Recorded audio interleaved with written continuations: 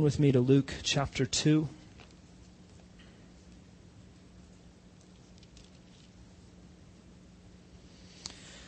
Luke chapter 2, we will finish up the second chapter of the Gospel of Luke this morning, beginning in verse 41. This morning's sermon is entitled, The Boy Who Was God. Our key words are temple, father, and obedience. And begin by reading our entire passage this morning. Luke chapter 2, beginning in verse 41. Now his parents went to Jerusalem every year at the feast of the Passover. And when he was 12 years old, they went up according to custom. And when the feast was ended, as they were returning, the boy Jesus stayed behind in Jerusalem. His parents did not know it. But supposing him to be in the group, they went a day's journey. But then they began to search for him among their relatives and acquaintances. And when they did not find him, they returned to Jerusalem, searching for him. After 3 days, they found him in the temple, sitting among the teachers, listening to them and asking them questions. And all who heard him were amazed at his understanding and his answers. And when his parents saw him, they were astonished. And his mother said to him, "Son, why have you treated us so? Behold, your father and I have been searching for you in great distress." And he said to them, "Why were you looking for me? Did you not know that I must be in my father's house?" And they did not understand the saying that he spoke to them. And he went down with them and came to Nazareth and was submissive to them. And his mother treasured up all these things in her heart.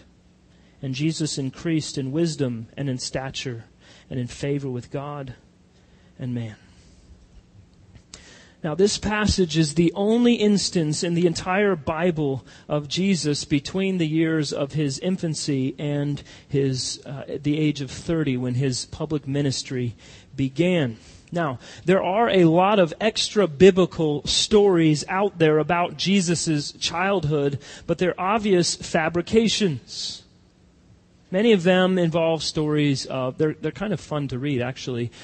There are stories about Jesus playing tricks with water and parting puddles for his friends to walk through. One story about a neighborhood boy that he didn't get along with very well, so he just killed him with the word. There are a lot of these stories, and they're entertaining to read, but obviously they're not real. But what points to the authenticity of this story about Jesus as a 12-year-old boy is just how human it is, right? There's no attempt by Luke to make this appear as though Jesus was living a childhood outside of his humanity.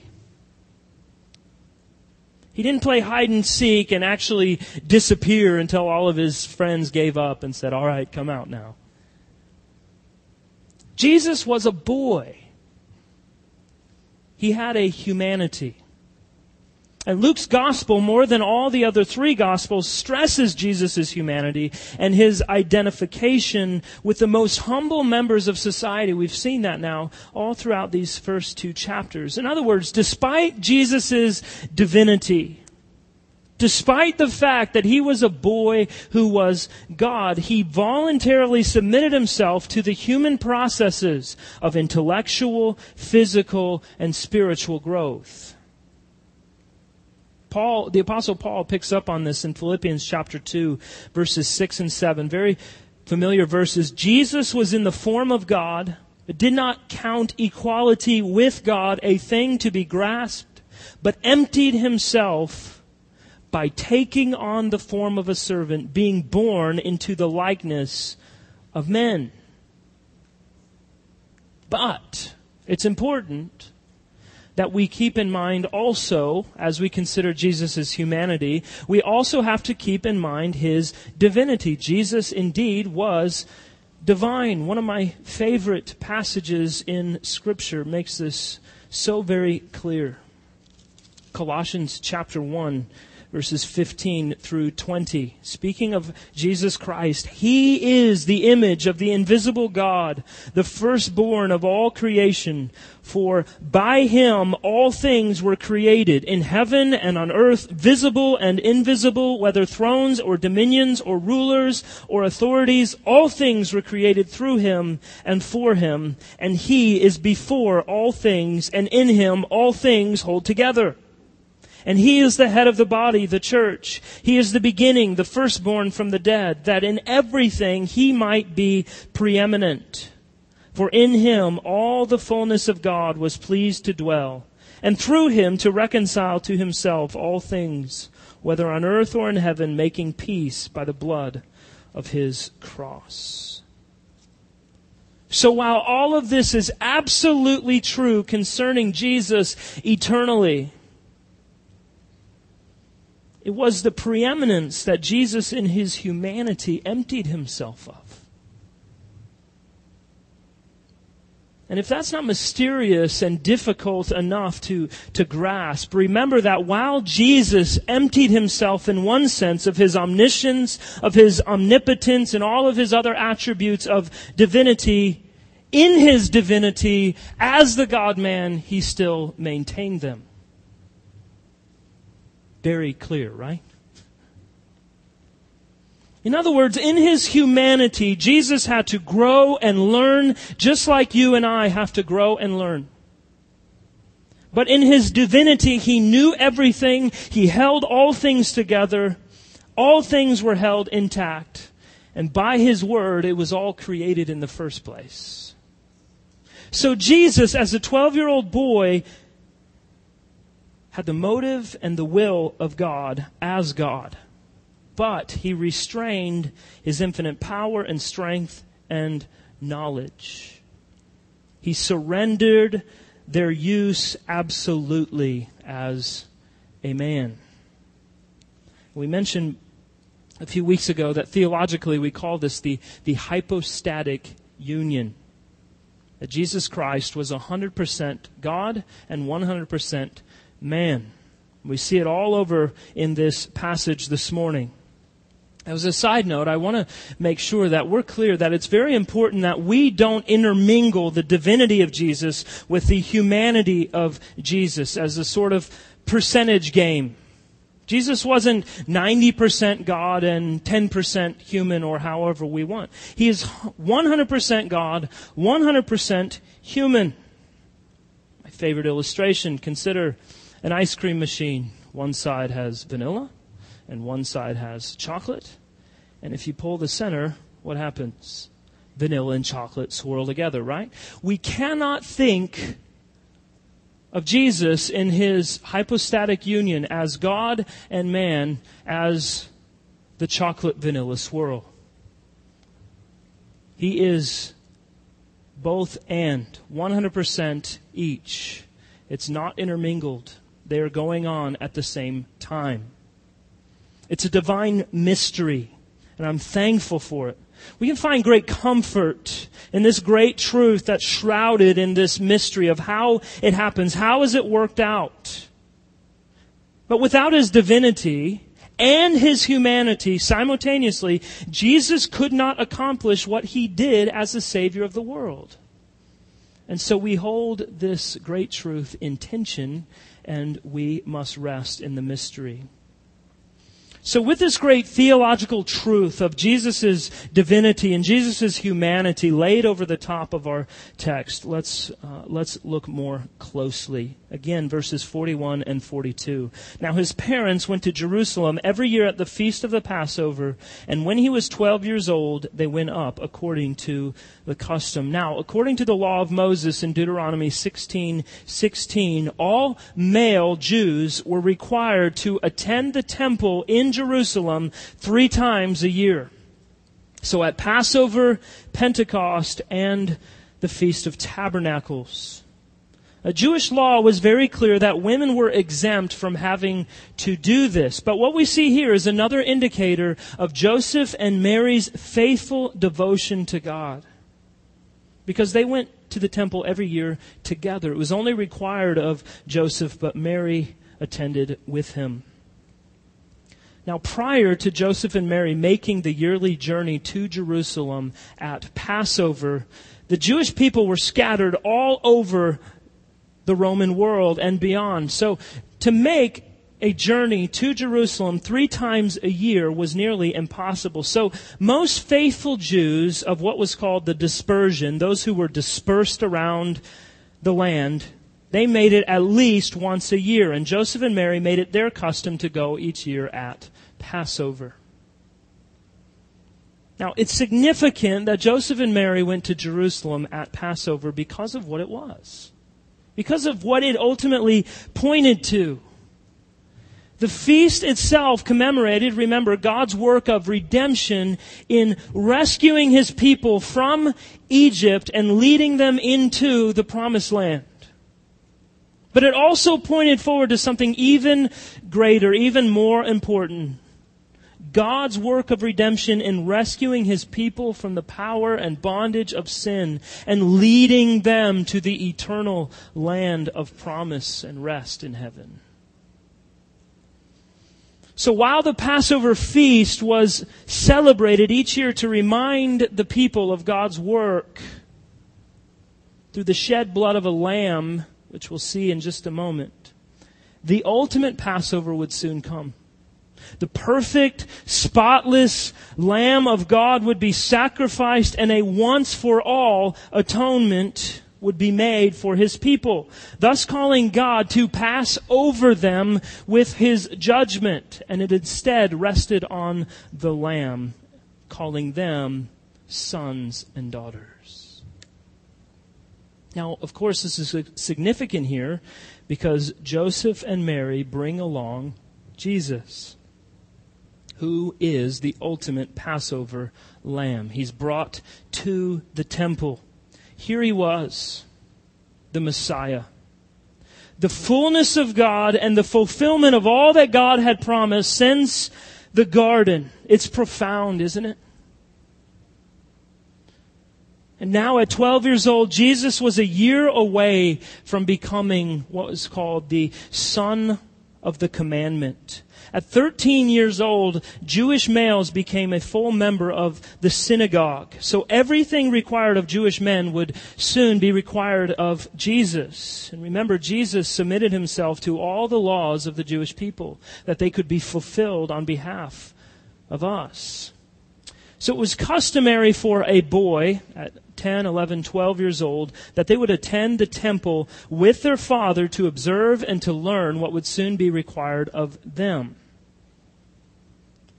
The fact that Mary also attended each year suggests that probably Jesus did as well from a very early age. So just imagine this. 12-year-old Jesus, he's full of excitement. He's along to observe closely what his father Joseph, his earthly father, will be doing. He enters the gates of the holy city. He sees this small place, and it's packed wall to wall with 200,000 Jews and more. There's merchants that have their tables set up, lining the streets, lining the walkways. Everywhere you go, there's shepherds selling sheep and goats from their stalls to sacrifice at the temple. Passover day would have been very, very busy. The homes and especially the temple would have been bustling with activity. 24 divisions of priests from all over the land were there. And the first task of the day was to take all of the leaven that had been gathered the night before by candlelight from each home, and ceremonially they would burn it. And then preparation was made for the slaughter of the Passover lamb. And by midday, all work stopped and anticipation grew throughout the city. And around 3 p.m., the sacrifices began. I think Jesus was probably in the temple with Joseph to observe all that was happening in preparation for his manhood. He would have heard the sound of a ram's horn blowing in the distance as the city gates were closed, and he watched Joseph, his earthly father, slaughter the family's lamb as the priests caught the blood in silver and gold basins to douse against the base of the altar while psalms were sung. And the lamb was then brought home. It was roasted on a pomegranate spit. And it was eaten by the entire family before sundown, while the Passover liturgy was followed precisely. And after the meal, a young boy would ceremonially ask, and I wonder if it was Jesus, they would ask, "Why is this night different from all other nights?" And the father would respond by telling the story of God's delivering the Israelites from Egyptian captivity. Now think of it, all of this going on, all of this filling Jesus' heart as he witnessed everything. And as his family remained in Jerusalem for the week, he was in what one writer called holy delight. Everything he saw happening around him spoke volumes to his soul. And it's going to become very evident to us that he began to connect all of the scriptures that he knew with the reality of his own life, as his heavenly Father revealed more and more and more to him of the mystery of who he himself truly was. It was setting the stage for what was next. Verse 43, and when the feast was ended, as they were returning, the boy Jesus stayed behind in Jerusalem. His parents did not know it. But supposing him to be in the group, they went a day's journey. But then they began to search for him among their relatives and acquaintances. And when they did not find him, they returned to Jerusalem, searching for him. Now, the festivities of the Passover celebration would have been 7 days. And after 7 days in Jerusalem, all the Jews who lived outside of Jerusalem were heading back home. They would travel in a caravan, in a large group, with a group of people who lived in the same community as them. Women and children would travel together in the front. The men and older boys would travel together in the back. Now, at 12 years old, Jesus wasn't really considered a child, but he wasn't yet a man, so he didn't really fit into either category. So most likely, Mary was thinking, Jesus is with Joseph. And Joseph was probably thinking, Jesus is with Mary. Ever been there, parents? You ever left your kids somewhere because you thought your husband or wife had them? I know some of you have because I've had to call you. Hey, your kids here at the church. You probably need to come get them. So Joseph and Mary are traveling with the caravan. They get an entire day into their journey. Everyone stops and rests at night. And guess what? Jesus is nowhere to be found. So they begin asking around. No Jesus. Think of that. They just walked upwards of 20 miles. So think they walked from here to the Oglethorpe Mall in Savannah. With all of their stuff that they would need for 2 weeks away from home, only to find that they've lost the long-awaited Messiah. I think this is one of those subtle blessings in Scripture for parents. You ever feel like a complete failure as a parent? At least you didn't go the entire day realizing at least that you've lost track of 4,000 years of promise that God made you personally responsible for. So next time you have that little mini panic attack when your kid's hanging in the clothes rack at Walmart and you can't find them, just think of Joseph and Mary. They get settled, they look around, they're 20 miles away from the city, an entire day's journey, and he is nowhere to be found. They ask around, no one sees him.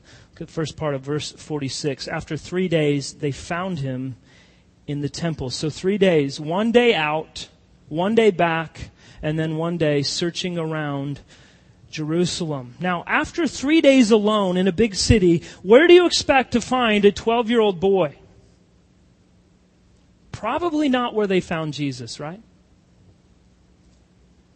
After 3 days, they found him in the temple, sitting among the teachers, listening to them and asking them questions. And all who heard him were amazed at his understanding and his answers.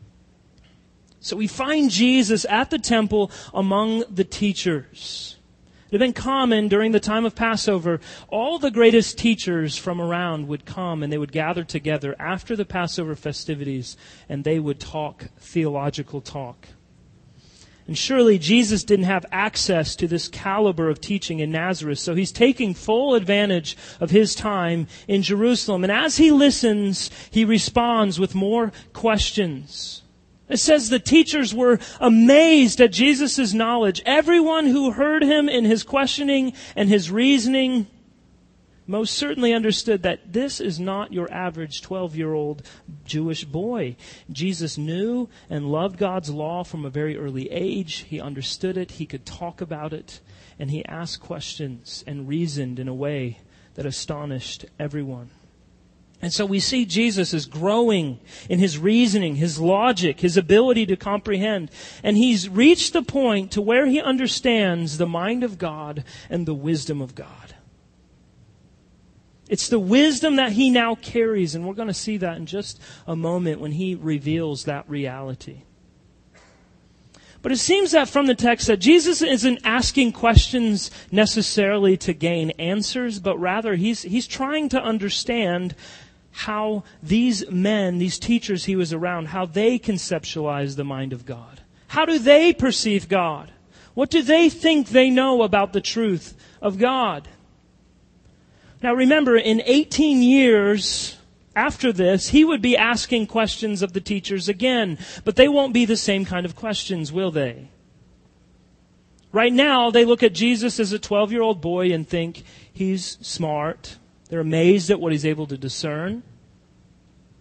But in the end, they aren't too concerned about his conclusions, about whether or not they agree with what he's saying, because he's only a boy. But in 18 years, he's going to be 30. He's going to start to rattle some cages. A new ball game is played, and the amazement that they once had is going to turn to complete and total anger. Jesus' questions later on will be questions that only he can answer. That's something Jesus did all the time in his ministry, isn't it? Ask the religious leaders questions that only he could answer. He cut right through their hypocrisy. He drilled holes in their man-made religious establishment. But that's not for another 18 years. Here, he is a young learner, growing in wisdom and understanding. Now, the teachers, it says, were amazed. And that's really the response we see all throughout the Gospels about Jesus, isn't it? He creates wonder and astonishment and amazement wherever he goes. It's the kind of wonder that's created by the presence and power and the wisdom of God when he's in our presence. But look at Jesus here. Even as a young boy, there's no pride. There's no self-centeredness. There's no self-promotion. He's a respectful, humble boy. He's a learner. He's a questioner. His questions show profound wisdom and a clear understanding of the Word of God. But it seems that this is the only record we have in the Bible of Jesus' boyhood because of its importance. If he didn't know it already, it's obvious at this point that Jesus realizes who he is and why he has come to dwell on the earth. I have a hunch that the questions he was asking had to do something with getting the teachers to talk about what they thought about the Messiah. Who would it be? How would they know? What would happen? And it amazed the teachers. Look at verse 48. And when his parents saw him, they were astonished. And his mother said to him, "Son, why have you treated us so? Behold, your father and I have been searching for you in great distress." It says Joseph and Mary were astonished. At what? Well, I don't assume that after 3 days they found him and they see him in a conversation with teachers and they say, well, let's just wait until the conversation is over. We'll sit back and listen to what he has to say until he's finished. In other words, it doesn't seem reasonable to conclude that their amazement was the same as the amazement of the teachers that Jesus was around. Most likely, they're amazed to see their 12-year-old son sitting in the midst of teachers at the temple and not frantic himself. Going around the city asking, "Where's my mom?" In fact, Jesus seems absolutely impervious to any human circumstances right now whatsoever, right? In that moment, the whereabouts of his earthly father and mother were of no concern to him whatsoever. Think of this, Mom. What would your concern be? You can't find your child for 3 days. What kind of things are you thinking about? What's he going to eat? Where is he sleeping? Is he safe? Is he crying? And there he was, discussing the Scriptures. So Mary responds, "Son, why have you treated us so? Behold, your father and I have been searching for you in great distress." Mary's response comes from hurt feelings, a distressed heart. Literally, her statement translated is, "Suffering pain, we are searching for you." And it's not hard to understand her response, is it? She had no reservation reprimanding Jesus in the presence of this distinguished company. I imagine she had mixed feelings of relief and gladness, and yet anger and frustration all the same. It's obvious that her and Joseph saw what Jesus did to be wrong. But then we see something really interesting. Jesus responds in a way that shows for several reasons that beyond any reasonable doubt whatsoever, he indeed is the living Son of God. Now, of the various reasons why this is true, the most basic one is this. If at 12 years old I ever thought to respond to my mother the way Jesus does to his, it would not have gone well at all. You might as well cancel the bar mitzvah next year because it's not happening. I'm not making it another minute, let alone to the age of 13. Look how he responds to his mother when she asks him. He said to them, "Why were you looking for me? Did you not know that I must be in my Father's house?" This is exactly why Luke includes these verses in his gospel account. At 12 years old, Jesus indicates clearly that he understands exactly who he is, exactly what he came to do. It is one of the most profound statements that Jesus made, and his point is clear. He is the Messiah, and he has a mission to accomplish. It is to do the will of the Father. Verse 50 says, "And they did not understand the saying that he spoke to them." Luke's pointing out the reality that there is more here than meets the eye. They didn't understand Jesus' response then. We know from the rest of Scripture that they wouldn't understand him later either. But Luke is saying, this is the point. Don't miss it. They missed it, but you, reader, don't miss it. They searched high and low for Jesus, and where do they find him? They find him in the temple. And Jesus' answer is essentially, you shouldn't have to look for me at all. Don't you know it's necessary that I am in my Father's house?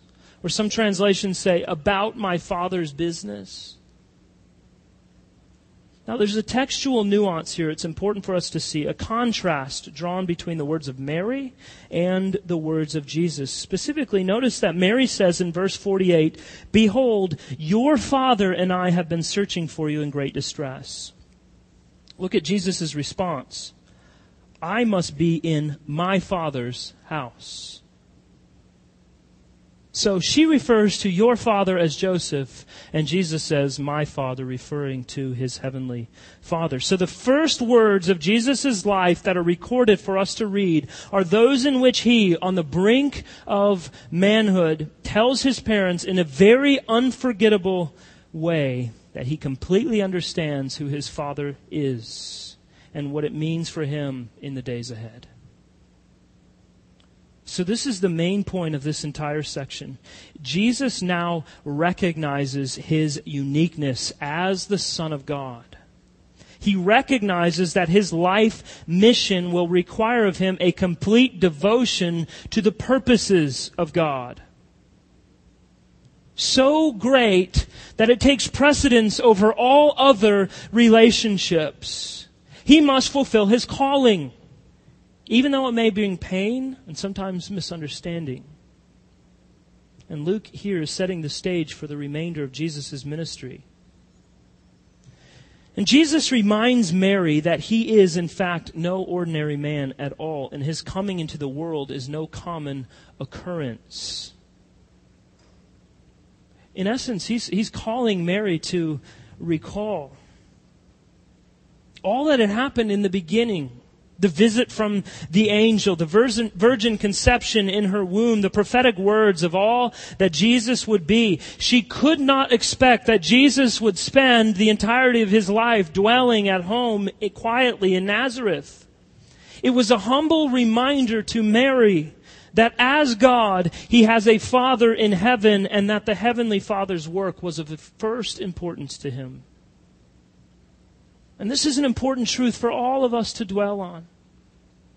That it would work in our hearts. Is this the aim of our daily lives? A test that we use to mark our daily habits, our daily conversations? Are we checking our lives against the great calling to be about the Father's business? It's humbling. It's maybe a troubling thought for us at times. It's very useful to our souls. No matter the circumstances, no matter the outcomes, no matter the difficulty that arises as a result, am I completely and utterly consumed by this calling in my life as a disciple of Jesus Christ, that my mission is to be about the Father's business? My purpose is to live a life taken up with glorifying God and enjoying God and all that He is for me in Christ Jesus. All of His attributes, all of His work, all of His providential provisions in my life, how do they set me on a course day by day to be about my Father's business? Now, to some of you this morning, the Father's business is no concern of yours whatsoever. You live your life for yourself. You live your life for your own glory, for your own comfort. But you're in bondage to your sin and you're a slave to your own desires. Jesus came to fulfill the mission that He was given, and that was to set helpless sinners free by the blood that He shed on the cross on our behalf. It was the Father's mission for Jesus. It was established before the foundations of the earth in the great covenant of redemption, that God the Father would make Jesus the Son, who knew no sin, to become sin, that in Him we might become the righteousness of God. That's what it's all about. That's what Jesus was talking about. That was His purpose. So of course, Joseph and Mary didn't understand. Nobody would have dreamed all that Jesus would accomplish in His life and death, and most profoundly in His resurrection from the dead. They didn't get it. We see that in their response. Verse 51, He went down with them and came to Nazareth and was submissive to them. And His mother treasured up all these things in her heart. Jesus made His point. He fulfilled God's law in the fifth commandment. He obediently went back with Mary and Joseph to Nazareth. It wasn't time for His mission yet. So He remained at home as any other Jewish boy in Nazareth for 18 more years. And we only get a glimpse of those 18 years. Just a glimpse, a small glimpse, one verse. Verse 52, Jesus increased in wisdom and in stature and in favor with God and man. So He continues to progress. Now you see this all through chapter 2. Let me show you something. Look at verse 16.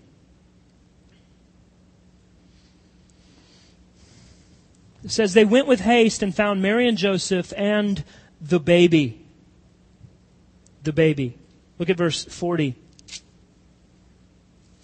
And the child grew and became strong. So we have the baby, the child, verse 43. And when the feast was ended, as they're returning, the boy, Jesus. So baby, child, boy, and then verse 52, and Jesus increased in wisdom and in stature and in favor with God and man. So we see the progression right here in this chapter, that Jesus is growing, He's learning, He's growing in wisdom, His understanding, His knowledge.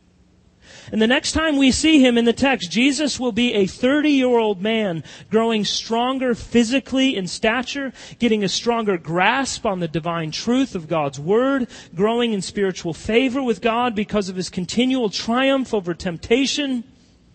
And He grows in favor with men because of a wondrous perfection of His life. As we see Jesus next, we will see Him as the teacher, making it very clear to all that He's God's Son and that He must die. Now, as Luke continues to point to Jesus' humanity, it's important to remember that all 33 years of His life, Jesus was tempted just as you and just as I. Yet He was tempted without sin. That means He was tempted as an infant to be selfish and impatient, but He wasn't. He was tempted as a child to superficiality and lying and disrespect, and yet we see none of them. He was tempted as a boy to vanity and pride and lust, but He fell not into any temptation. And as a man, He was tempted to idols and worldliness and self-service, and none of them do we see. This is a great encouragement, isn't it? Flip over to Hebrews chapter 4.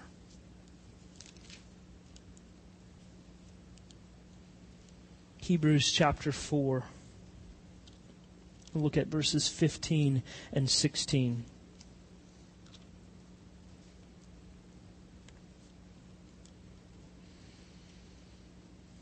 As Jesus tells Mary and Joseph that He must be in His Father's house, He must be about the Father's business.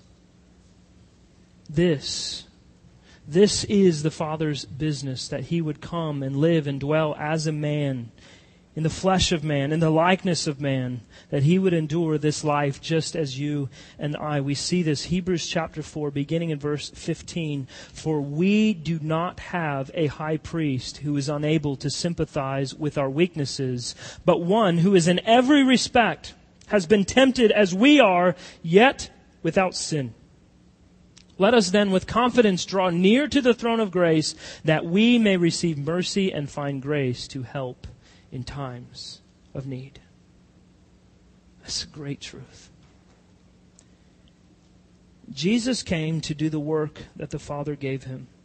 He was tempted in every way, just as you and I, yet without sin.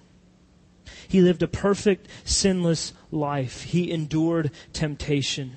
He fulfilled the full law of God. He died on a cross. He was resurrected from the dead. And now, by God's grace, according to the Scriptures, His people can draw near to the throne with full assurance because Christ is our advocate, because Christ is our mediator, and He has purchased our full redemption through His obedience to do the work that the Father had set Him to do.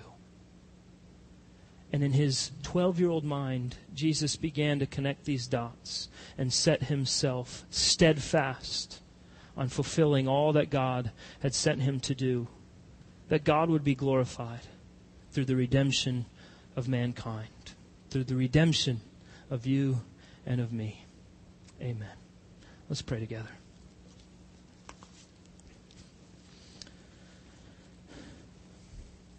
Lord God, we are so very thankful for your word. For your word that gives us hope and assurance. For your word that leaves us not wondering what you think of us. for your word that reminds us that Christ came, He lived and dwelled as a man, fully human, fully divine, that He would endure the temptation that each of us endure each and every day, and yet He did so without sin. And He did it for our redemption. In fulfilling that great covenant that Christ made with the Father to redeem a people from every tongue, tribe, people, and nation, that we would gather together and worship Him, the Lamb who was slain forever and ever, saying, Holy, holy, holy is the Lord God Almighty, the one who is and was and is to come. Lord, fill our hearts with joy in knowing who Christ is, what Christ has accomplished, and that Christ from the very beginning and on through eternity has always been set about doing the Father's business. Thank you, O God. And help us, Lord, to have hearts that are set on doing your business, fulfilling the great calling that each of us has in our life, first and foremost, to be faithful disciples. Whatever that might look like in wherever we work, in our homes, in the places that we visit, wherever it is that we are day by day, I pray, O God, that you help us to have our hearts set on this great reality, that we are your people and that you have called us to something great and that we are called to fulfill that mission, that you would be glorified and that our joy would be made complete in Christ Jesus our Lord. Help us to work each day, not unto man, but unto Christ. And whether we eat or drink or whatever we do, that we do all things to the glory of God our Father. We love you, God, and we thank you for your word. We thank you for the challenge of the Scriptures. And we pray that we too would grow in wisdom and truth, that you would be glorified in and through us. In Jesus' name we pray. Amen.